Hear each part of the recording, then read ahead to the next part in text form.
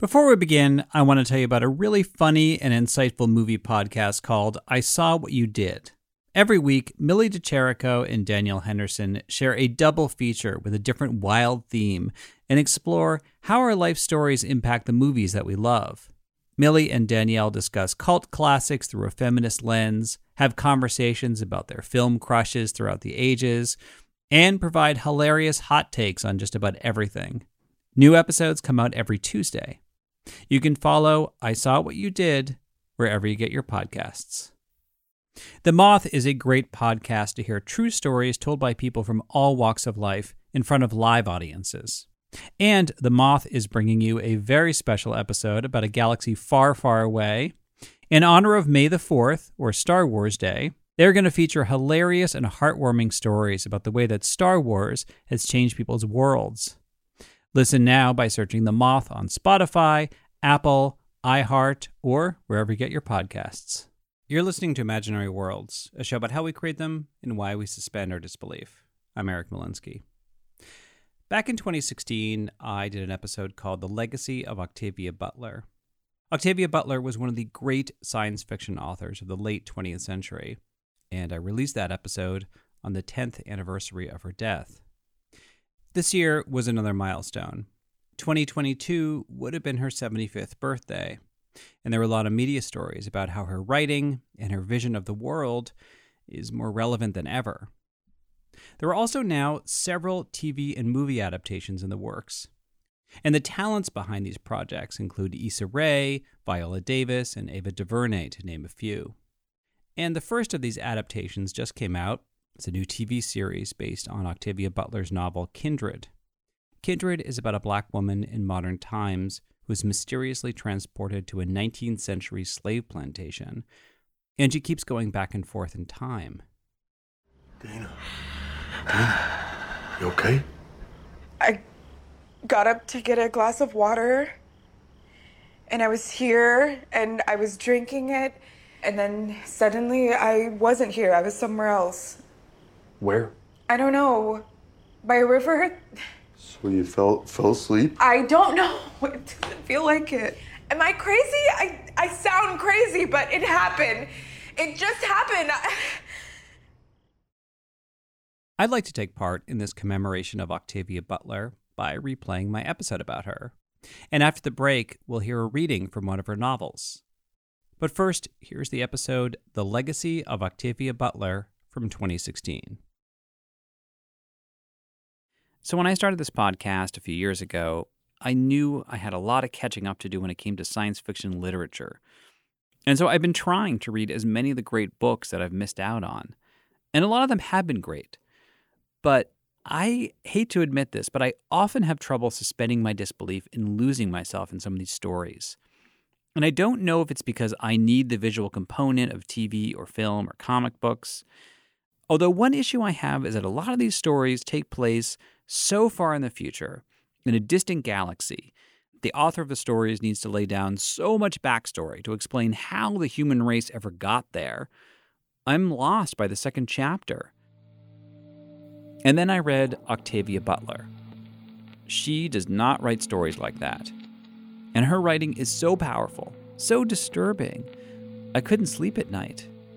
I actually had to keep reminding myself these are just stories, they're not real. And I never have to do that.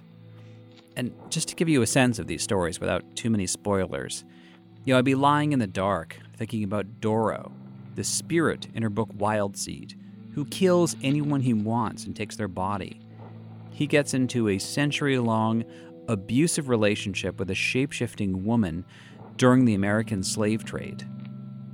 Or I'm thinking about Shori, the vampire-like character in her novel Fledgling, who looks 12 but is much older. She has sex with adults, both men and women, who become addicted to her body chemistry. Then there's the novel Dawn, where the few remaining people that survive a nuclear war are taken aboard a spaceship. The aliens mean well, but they treat humans as an endangered species. They try to fix our fatal flaw toward self-destruction by altering our genes. Humans can only have sex or feel attracted to each other when one of these repulsive aliens is squirming between them. Heterosexual males are very nervous about that arrangement not being on top anymore. Ayanna Jamieson is writing a biography about Octavia Butler. She shows over and over again that sometimes the best choice is the one that you may not be able to live with.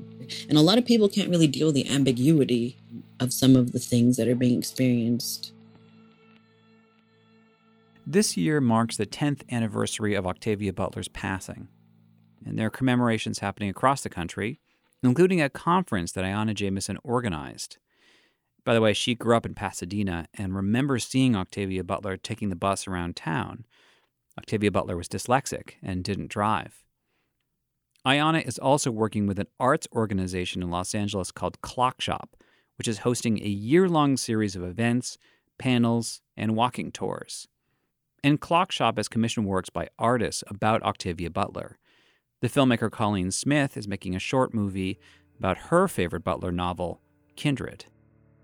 Ever since I read that novel, I have been haunted by the first and last chapter.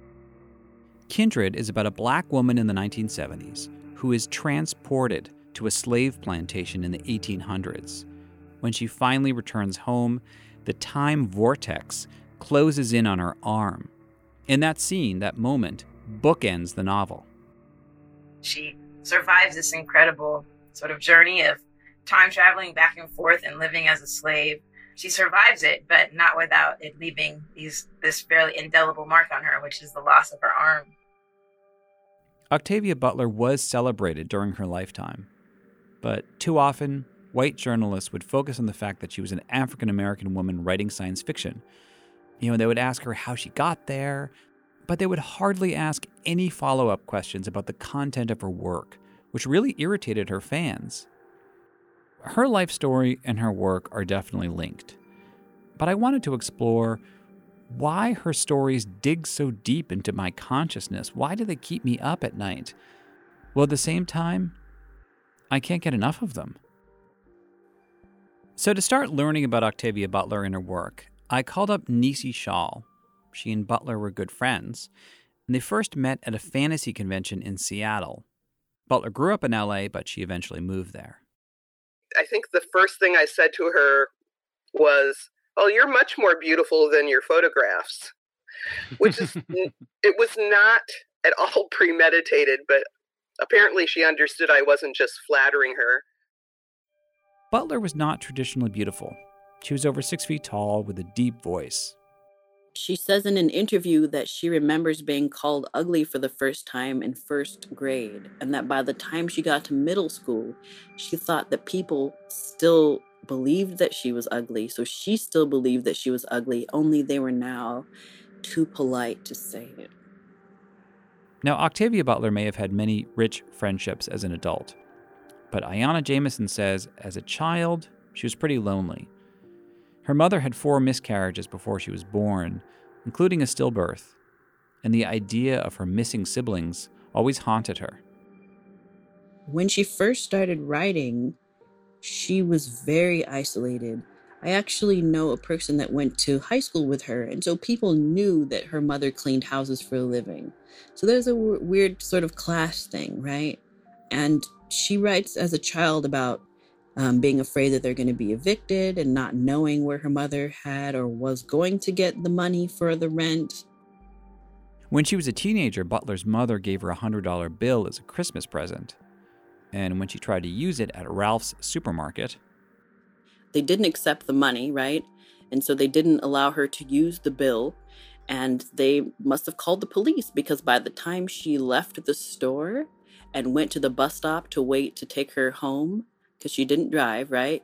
2 police officers approached her and said, we hear that you have a counterfeit $100 bill. We're going to take it down to the station. And if it's real, you can have it back.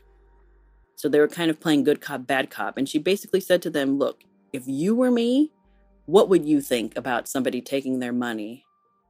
Would you stand for that? And I guess they backed down.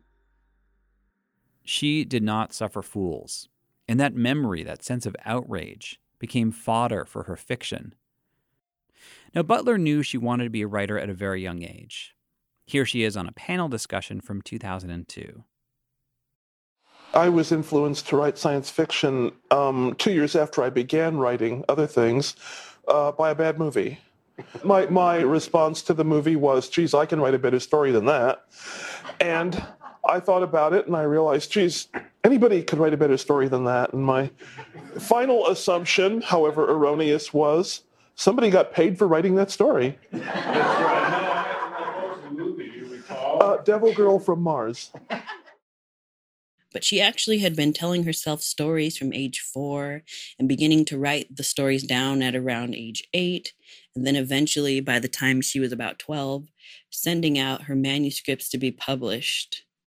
At the same time as she was ambitious, she was humble. She wanted to reach a lot of people. She wanted her work to be successful, but she was always surprised when it was. Nisi Shawl is also a fiction writer. And I asked her why Butler's writing is so effective. What exactly is her technique? Well, she's certainly good at the kind of thing where you're using all your senses. She doesn't throw it all in your face, but you can smell the smoke of the burning houses. And so since she's there, you're there. The other thing, though, is that she doesn't flinch.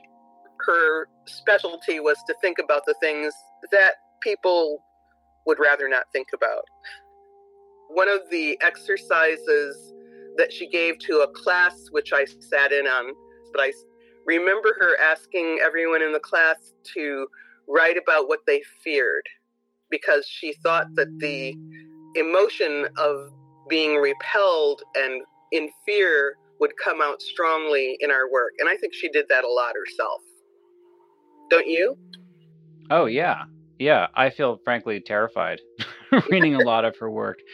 I mean, I could tell you the things that, the fears that I feel through reading the work, but tell me, what are the fears that you see of hers that come out through her work? One of the main fears I see is that of losing control of your body in so many different ways. In Bloodchild, which she always called her pregnant man story, it's pretty obvious there are these huge insectile non-humans who lay their eggs in your body. And it's in some way, I think, connected to the legacy of slavery, because the people who were enslaved had no control over their bodies. And the other fear that comes out in her work over and over is the fear of the triumph of hierarchy, the fear of domination being the end story of humankind. Octavia Butler was also interested in politics. I was happy to learn that she was an avid NPR listener, and I imagine she probably listened to KPCC in her hometown of Pasadena. And she would get outraged by things like Proposition 187, the 1994 voter initiative in California that tried to deny rights to immigrants. And she did write op-eds and give speeches, but she really preferred to work with metaphors. She didn't think that people wanted to be lectured to. She thought they wanted to be entertained. I mean, it worked on me. I'm a straight white guy, so I have never experienced what it's like to not have those privileges in the United States. Now, her protagonists were often black women, so it's not like she wasn't writing about race. She got so deeply into the perspective of her main characters, reading her work is like experiencing virtual reality. Her characters also have a deep yearning for connection. I don't know what that says about Octavia Butler. I couldn't even find out if she ever had any romantic partners. I know some lesbian women have tried to claim her as a role model, but Nisi and another friend of theirs, Nalo Hopkinson, have been trying to correct the record. Nalo and I both have been all over the internet telling people, I'm queer, she wasn't. And here's Colleen Smith. Not only do people want to imagine her as being gay, but they also want to imagine her as being sort of like asexual, that she wasn't interested in sex at all. It's actually an impossible conclusion to come to when you read her work. Oh, you know what I mean? Yeah. Sex is like motivating so much of the characters in every way. Her characters are motivated by very basic needs: love, food, safety, survival. Butler once wrote about the moment she first became interested in what makes us sentient beings. Her mother was a maid for a wealthy white family, and she brought young Octavia Butler along to the house. But she finds herself one day staring into the eyes of the family pet, this dog, and that her aha moment was realizing that there are other beings around us besides humans, that she was like totally confronted with the sentience and self-awareness of this dog. They were about the same size, and they were both laying on the floor just staring at each other. But it's within the context of her mentioning that her uncle was the gardener and her aunt did the laundry and her mom worked in the kitchen of this home. Often in her stories, we are in the place of that dog. The idea of dominion, which is what humans have assigned themselves over every other being on the planet. She sort of flips it and imagines what would it mean if there was some being that was able to imagine itself superior to us and imagine themselves benevolently caring for us by holding us captive and determining how we lived. I mean, maybe that's what disturbs me the most about her work, and I mean disturb in a really good way, is that she doesn't condemn these otherworldly beings who can be selfish and cruel and arrogant. Her protagonists often don't have the power to overthrow their oppressors until maybe the very end. So instead, they try to understand them. Her level of empathy actually frustrates me as a reader, where I'm like, I really wish her character could be harder, be more cruel, be more self-interested, That just wasn't in her nature. In 2006, Octavia Butler died of a stroke. She was only 58 years old. Besides losing a good friend, Nisi Shaw was devastated because Butler was in the prime of her career. She had just started a new series with Fledgling. Now, there was a long period where she was unable to write as far as she was concerned. She wrote things and then she destroyed them. She didn't like them. She considered herself blocked between the end of Parable of the Talents and the beginning of when she started Fledgling. I was really looking forward to the rest of those books with Shori as the protagonist. They were great. She was great. Yeah. What made me saddest after she died was that I got the immediate feeling that she had lived her entire life so that people would talk about her good when she was gone. Really? How so? Afterwards, I could only say good things about her, to the point that the book that I co-edited was sometimes panned because, we didn't say enough bad things about Octavia Butler. But I look back now and I see how she approached problems, how she responded to people's requests, and she did it because she was leaving behind a reputation, and she knew it. She was an atheist. She didn't believe in an afterlife, but she did believe in having a reputation, and she made sure that it was good. And that's what made me sad. Yeah, her reputation. She knew her reputation would be her afterlife to some extent. That's what I would say. She knew her reputation would be all the afterlife she had, and she made sure that it was a good one.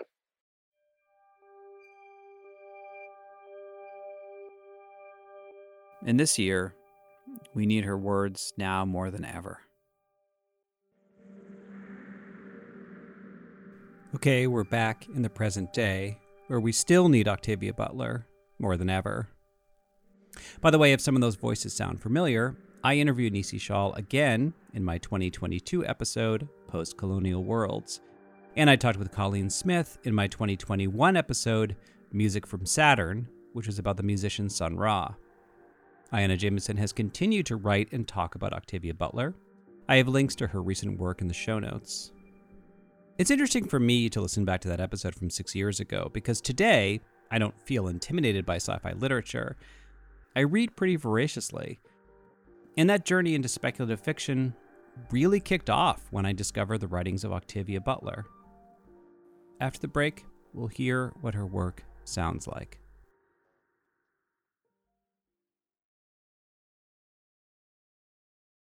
To give you a sense of Octavia Butler's writing, I asked the actress Eliza Pearl to read from the novel Dawn. Dawn came out in 1987. It was the first of Octavia Butler's Xenogenesis series. The books are about an uncomfortably close relationship between human beings and aliens in a post-apocalyptic future. It was also the first novel of hers that I read. So here is Eliza Pearl reading a condensed excerpt of the first 2 chapters of Dawn. Alive. Still alive. Alive again. Awakening was hard, as always. The ultimate disappointment. It was a struggle to take in enough air to drive off nightmare sensations of asphyxiation. Lilith Iapo lay gasping, shaking with the force of her effort. Her heart beat too fast, too loud. She curled around it, fetal, helpless. Circulation began to return to her arms and legs in flurries of minute, exquisite pains. When her body calmed and became reconciled to reanimation, she looked around. The room seemed dimly lit, though she had never awakened to dimness before. She sat up, swayed dizzily, then turned to look at the rest of the room. The bed was what it had always been, a solid platform that gave slightly to the touch and that seemed to grow from the floor. There was, across the room, a doorway that probably led to a bathroom. She was usually given a bathroom. Twice she had not been, and in her windowless, doorless cubicle, she had been forced simply to choose a corner. What else did she have? Very little. There was another platform perhaps a foot higher than the bed, and there were things on it. She saw the food first. It was the usual lumpy cereal or stew of no recognizable flavor, contained in an edible bowl that would disintegrate if she emptied it and did not eat it. And there was something beside the bowl. Unable to see it clearly, she touched it. Cloth? A folded mound of clothing. She snatched it up, dropped it in her eagerness, picked it up again, and began putting it on. A light-colored, thigh-length jacket and a pair of long, loose pants, both made of some cool, exquisitely soft material that made her think of silk.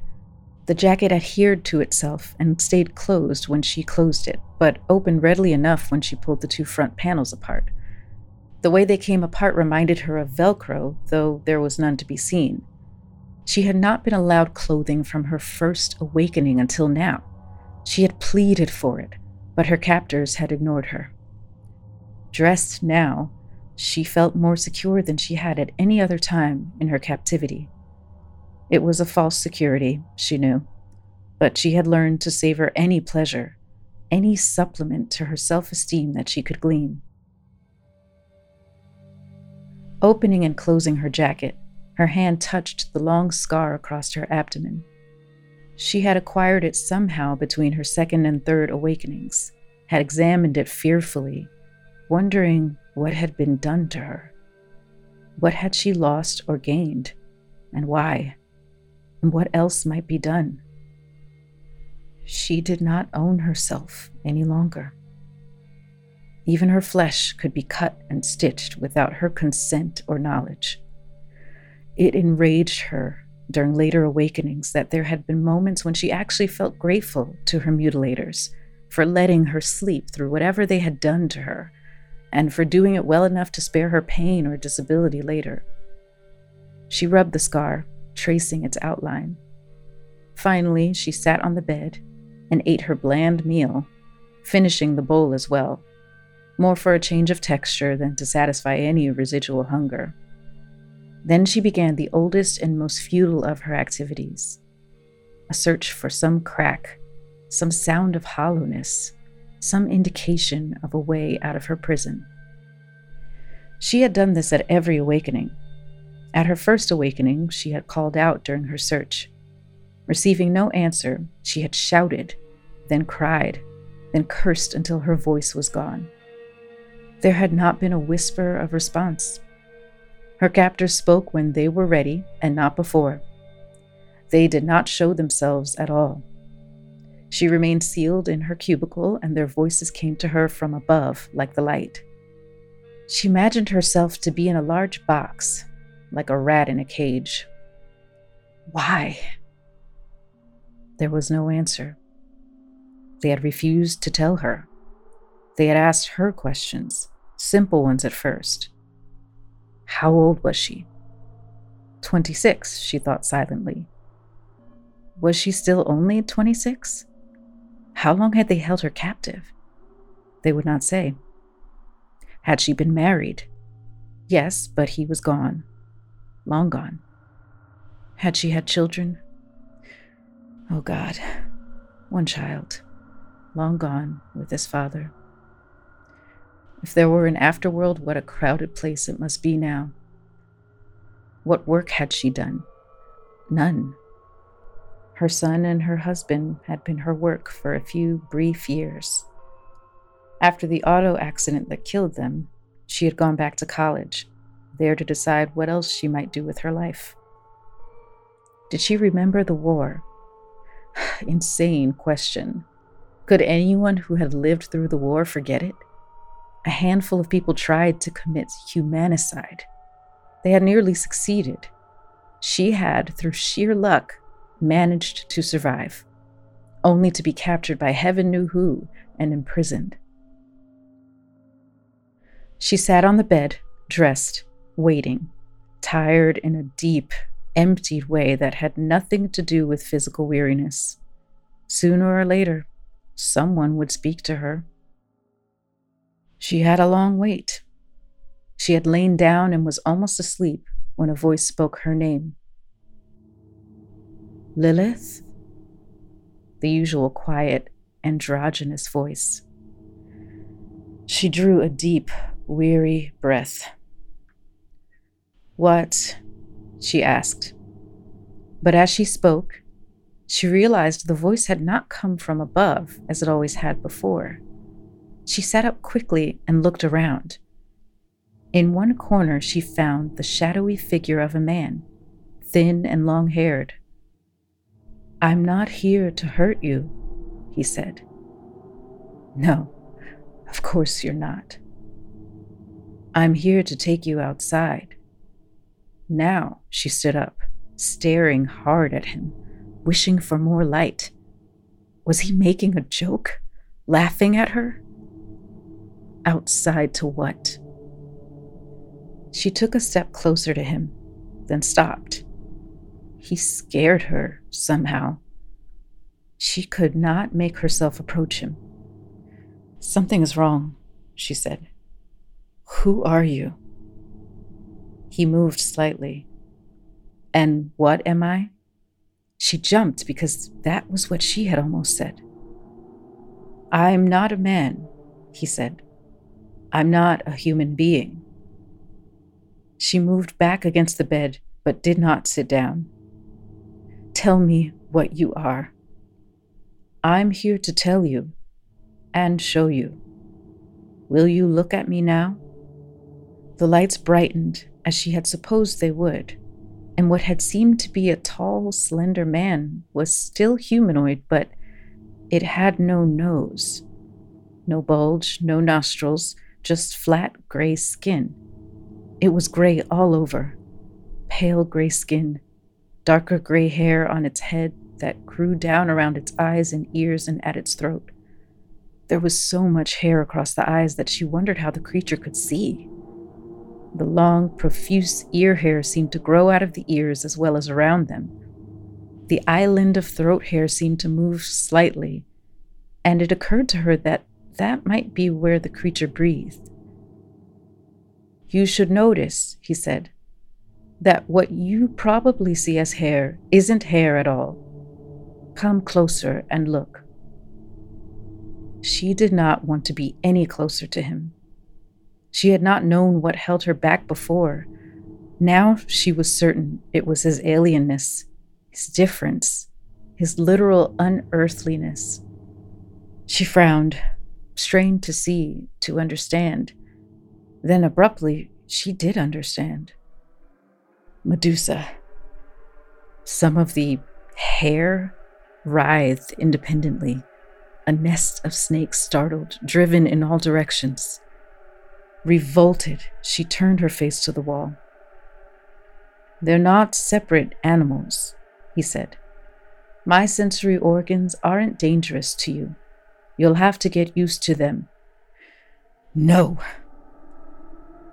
The tentacles were elastic. At her shout, some of them lengthened, stretching toward her. She imagined small, tentacled sea slugs, nudibranches, grown impossibly to human size and shape, and obscenely sounding more like a human being than some humans. Yet she needed to hear him speak.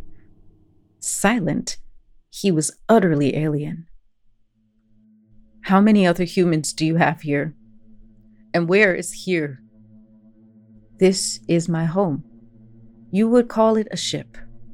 A vast one compared to the ones your people have built. What it truly is doesn't translate. As for how many humans are here, all of you who survived your war, we collected as many as we could.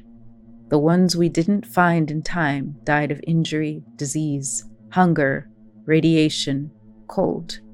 We found them later." "Is there anything left on Earth?"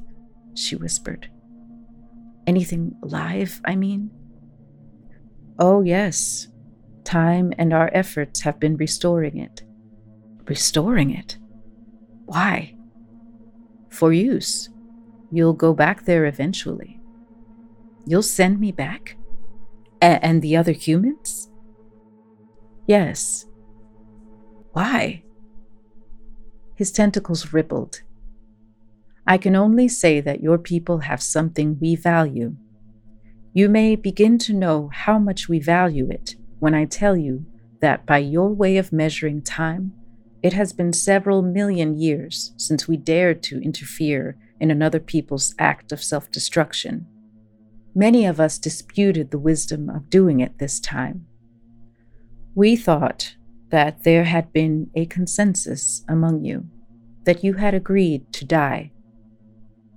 Do you understand now what happened to us? I'm aware of what happened. It's alien to me, frighteningly alien.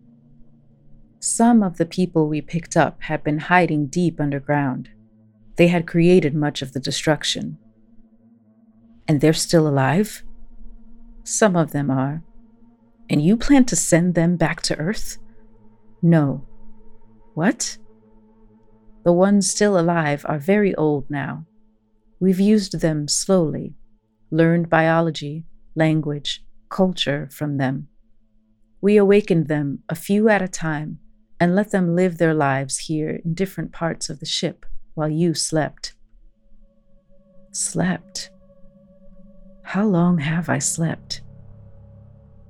He walked across the room to the table platform, put one many-fingered hand on it, and boosted himself up.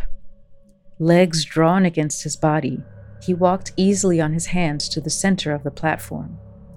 The whole series of movements was so fluid and natural, yet so alien that it fascinated her. He had folded himself compactly into an uncomfortable-looking seated position. I don't understand why I'm so afraid of you, she whispered. Of the way you look. I mean, you're not that different. There are, or were, life forms on Earth that looked a little like you. He said nothing. She looked at him sharply, fearing he had fallen into one of his long silences. Is it something you're doing? She demanded. Something I don't know about? I'm here to teach you to be comfortable with us, he said. You're doing very well. She did not feel she was doing well at all.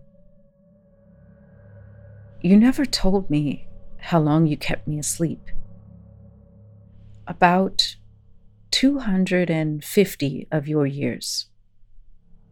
This was more than she could assimilate at once. She said nothing for so long that he broke the silence. Something went wrong when you were first awakened. Someone handled you badly, underestimated you. You are like us in some ways, but you were thought to be like your military people hidden underground. They refused to talk to us too. At first. You were left asleep for about 50 years after that first mistake. This is your last isolation room. When you're ready, I'll take you outside.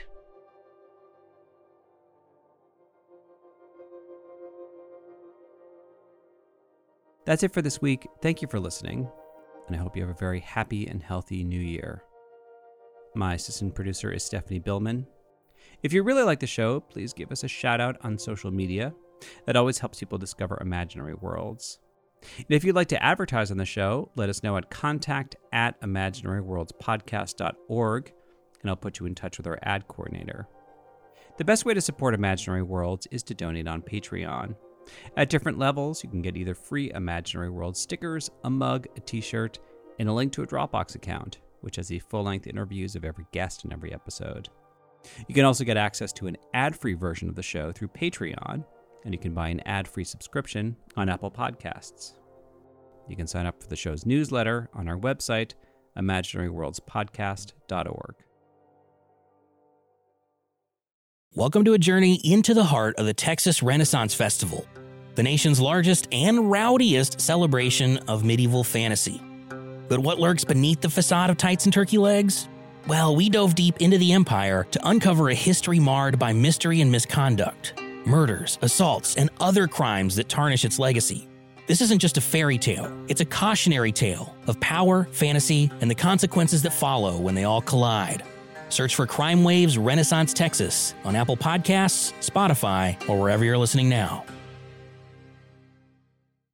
On a summer night, Douglas Wag Jr. lay motionless across a strip of railroad tracks before being struck by an oncoming train. I'm investigative journalist Delia D'Ambra, and my investigation into exactly how Doug died took me into the depths of a bizarre mystery.